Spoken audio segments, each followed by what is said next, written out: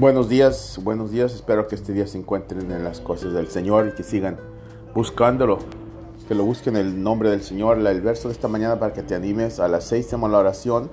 Pero para que te animes, Romanos 8:26 dice: el Espíritu Santo nos ayuda cuando estamos débiles. Por un ejemplo, no sabemos cómo hacer oración para el Señor. A Él pedirle.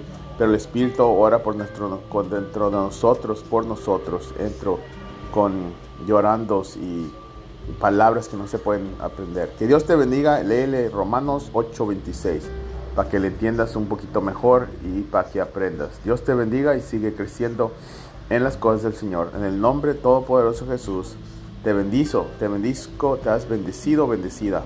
Amén. Que Dios te bendiga y que sigas adelante y que sigas creciendo. No te quedes atrás.